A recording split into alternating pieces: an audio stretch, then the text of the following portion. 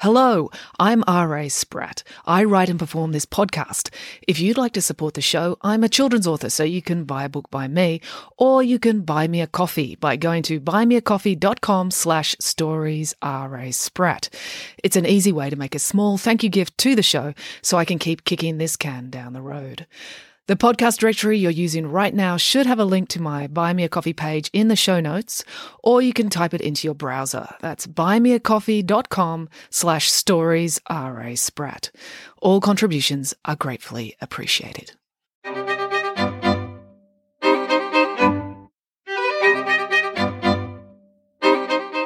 Hello and welcome to Bedtime Stories with me, R.A. Spratt. Well, before we get into today's story, I just want to say thank you to everyone who supported the podcast by buying a book. It's really helpful. Obviously, I don't have advertising and I don't take donations. So the only way I make money through this is through you, the listeners, buying my books. So I really appreciate that. In particular, I've had some great news this week. The audiobook of The Adventures of Nanny Piggins is going so well with the sales that they're talking about making an audiobook of the second book in the series, Nanny Piggins and the Wicked Plan. And it would be so cool if I got to do that. So if you haven't got the audiobook already, you can download it anywhere you get audiobooks. It would be a really big help if we could just click those numbers up a little bit further, and then I can go in and record the second book. Okay, that said, now let's get into this week's story, which is King Midas, as told by Nanny Piggins. Here we go.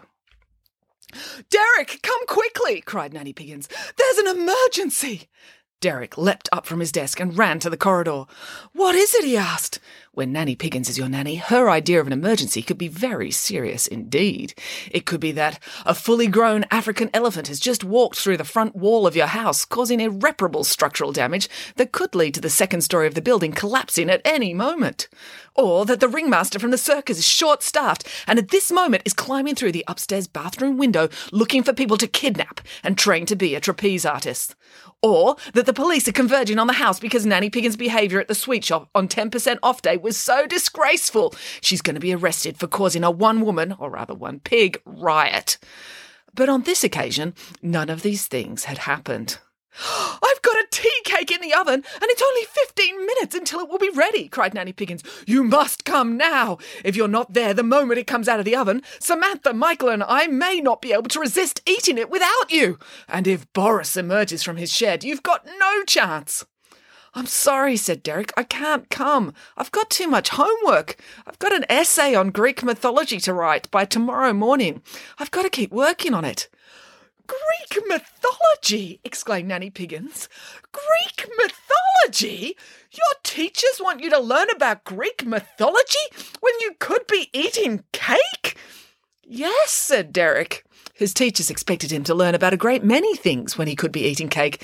This is pretty much what teachers are trained to do, deprive children of cake while forcing information into their heads. It's a more complicated process than you might imagine, which is why teachers have to go to university for so many years to study to learn how to do it. "Well, which bit of Greek mythology?" demanded Nanny Piggins. "The story of King Midas," said Derek. "Oh, I know that one," said Nanny Piggins. "Come downstairs. I'll tell you the whole story while we watch the cake bake." "Okay," said Derek. Hearing a story from Nanny Piggins was a much better way to learn about it. Her details did not always, in fact, very rarely, match with the versions written down in books, but they were much easier to remember because her versions were always spectacular. Besides, Derek could smell the tea cake now, and it did smell really good. He followed his nanny down to the kitchen. Samantha and Michael were already there, sitting on the kitchen floor in front of the oven. They often did this when Nanny Piggins was baking. The only cleaning Nanny Piggins insisted on doing meticulously was the cleaning of the oven door, because she loved watching cakes bake. To her mind, watching a cake transform from a wet, glutinous liquid into a light, fluffy, delicious dessert was magical. And no matter how many thousands of times she observed the process, it still made her ooh and ah in delight, then weep soft tears of joy throughout the heartbreakingly beautiful finale, the eating of the cake. Then weep more tears, this time of sadness, at the ultimate conclusion, when the cake was gone. "Look at it," said Nanny Piggins. "Isn't she beautiful?" Derek looked in through the oven door. All he could see was a cake tin with brown cake batter sitting at the bottom. He knew from experience not to say this out loud, so he said, "Gorgeous, Nanny Piggins, just stunning." Nanny Piggins sighed with contentment. Ah! She inhaled a deep breath. "And it smells as good as it looks," said Nanny Piggins. "If it tastes as good as it looks and smells, we're going to have a wonderful afternoon."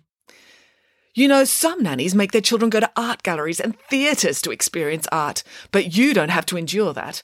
I create art right here in our very own stove.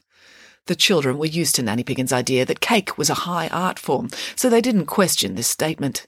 "In fact, you are much luckier," said Nanny Piggins, "because so many of the greatest paintings are in Italy and France, and the great theatre is in New York and London, whereas the greatest cake in the world is right here in your kitchen."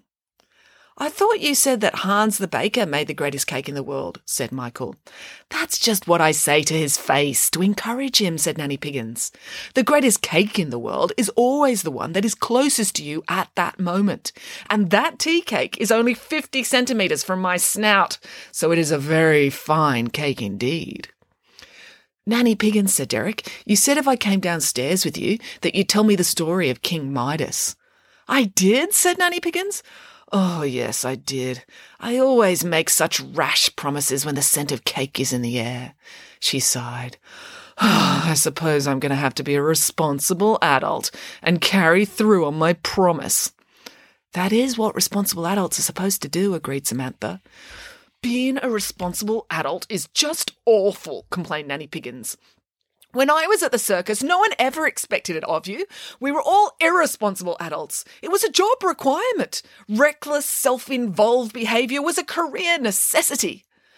"But you weren't happy at the circus," Michael reminded her. "You ran away." "True," agreed Nanny Piggins.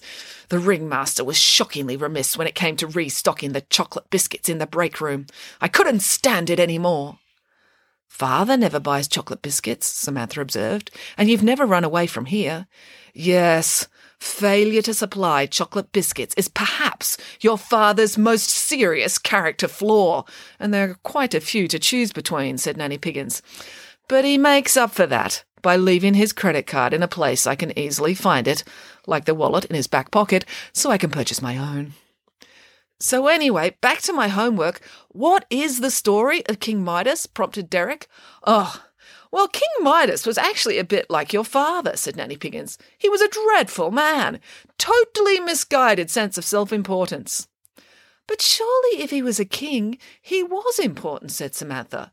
"Oh, no, not at all," said Nanny Piggins. "Royalty never are as important as they like to believe. All they do is wear really expensive clothes, live in really fancy houses, and live really expensive lifestyles while bossing lots of people about. Anyone could do that. No, the really important people in life are ones who make great breakthroughs." "Oh, like in medicine?" asked Michael. "Yes, like the first pig to discover that vitamin C boosted the immune system, and therefore it was a medical necessity to eat lots of lemon cake," said Nanny Piggins. "Now that was a vital breakthrough by a very important person." "I thought you said they were a pig," said Samantha. "Oh, yes, all the most important people are pigs," agreed Nanny Piggins. "So what did Midas do?" asked Derek. "Well, he was very rich," said Nanny Piggins. "He lived in Turkey, although not Turkey the bird. He lived in Turkey the place, although it wasn't called Turkey back then, probably because they had the good sense not to name their homeland after a delicious bird. Anyway, he had a great big palace and spent all his time bossing people around and beating people in wars, then stealing all their things, and then buying ridiculous, ostentatious things so he could rub everyone's noses in it." "Just like Michelle Brampton," muttered Samantha. "She won't shut up about a pencil case with a built-in stapler and pencil sharpener." "Exactly," said Nanny Piggins. "That was what Midas was like. He had to have the most beautiful rose garden in all of Turkey. Not because he liked looking at roses or smelling roses or dancing the tango with a rose between his teeth, but because he liked making other people come and look at his roses and realise how much nicer his garden was than theirs." Anyway, one day, Midas was walking in his lovely rose garden, said Nanny Piggins.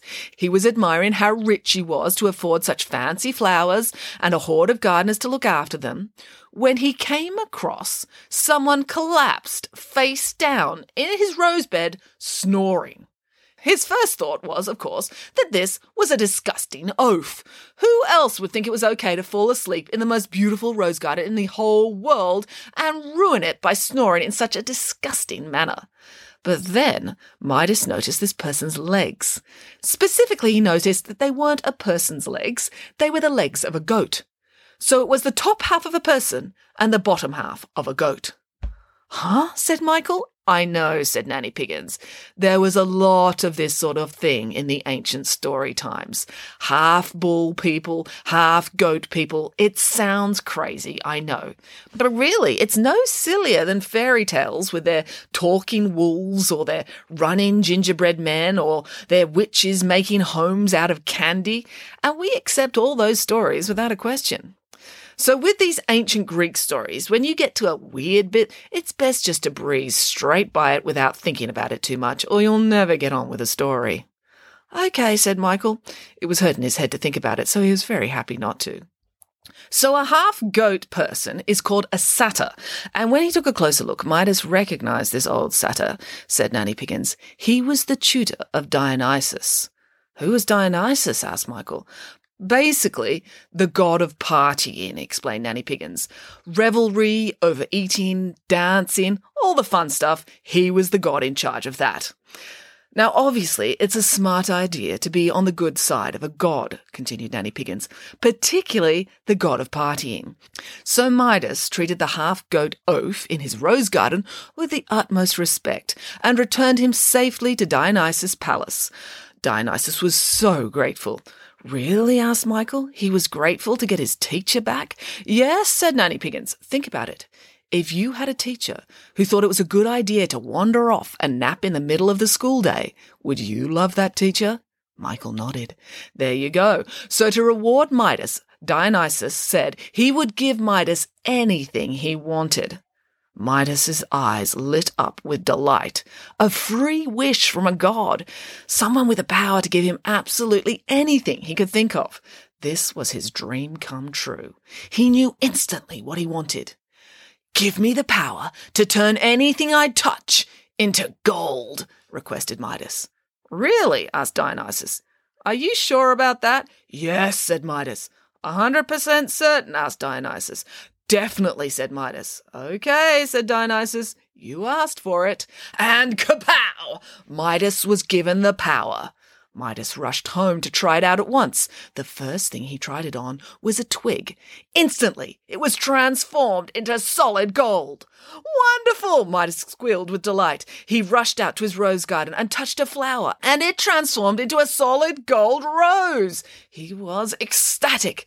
Just then, Midas's daughter came out into the rose garden. Daughter, look at this, cried Midas. I'm going to be so rich. You're already rich, said the daughter. You're the king. You've got more money than anyone. And when you want more, you just go to war and take more. I know, but this is even better. Look, said Midas. Everything I touch turns to gold.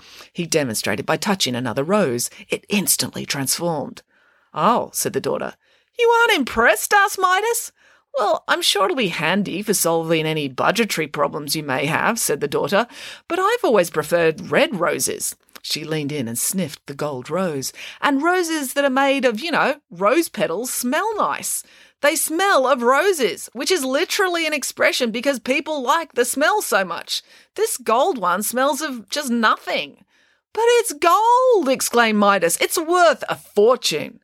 I'm just giving you constructive feedback. There's no need to get snarky, said the daughter. She handed back the gold rose. But as he reached out to take it, Midas's finger brushed his daughter's hand. And instantly the hand turned to gold. Dad, what have you done? Asked the daughter. Midas looked on in horror as the gold spread up her arm to her body and her head. And in seconds, his daughter was a 5'6" solid gold statue. At first, Midas did some mental calculations and worked out how much his daughter was now worth. Millions. But then his mind went further and realised that he'd no longer be able to talk to his daughter or hug her, and she was going to find it very hard to get married and settle down and give him grandchildren now. And for the first time, Midas began to suspect that he may have made a terrible mistake. To cheer himself up, Midas ordered for a slice of cake to be brought to him. A nice slice of chocolate cake always made him feel better. But as he reached out to pick up the delicious baked treat, as soon as his fingers touched the crust, the slice turned to solid gold. He grabbed the rest of the cake, but every last crumb was now tasteless, inedible gold. "What did he do?" asked Samantha. "He rushed straight back to Dionysus." "What do you want now?" asked the god. "Please, I beg you," asked Midas. He wasn't all puffed up anymore. He'd been humbled by his terrible life decision. "Please, return my daughter to how she was." "Fine," said Dionysus, instantly restoring the daughter. "And," continued Midas, "remove from me this cursed power of the golden touch." "It's not as much fun as you imagined, is it?" said Dionysus.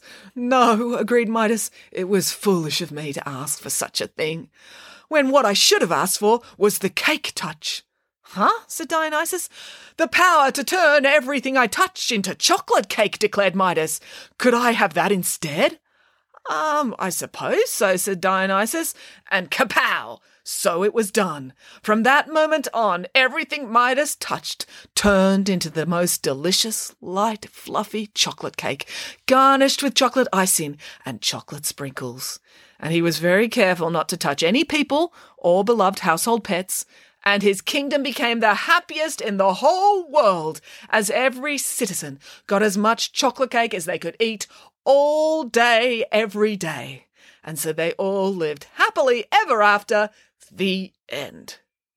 "I'm pretty sure that's not the version my teacher knows," said Derek. "Yes, if only your teacher spent more time napping in Rose Garden," said Nanny Piggins. "Perhaps they wouldn't pester you so much with pedantic details." Just then the oven timer pinged. "It's ready!" cried Nanny Piggins. "Now we're going to have a history lesson. We're going to find out how lucky the people of ancient Turkey were to live in Midas's kingdom with a ruler who had the cake touch." The end. Thank you for listening. To support this podcast, all you've got to do is buy a book or an audiobook by me, R.A. Spratt. There's lots to choose from. You can choose from the Friday Barnes, Nanny Piggins, or Pesky Kids series. And now there's the book Shockingly Good Stories, which is based on this podcast. You can order any of these things through your local bookstore or go to my website, raspratt.com, and click on the Book Depository banner. They've got all my titles and free international shipping. That's it for now. Until next time, goodbye.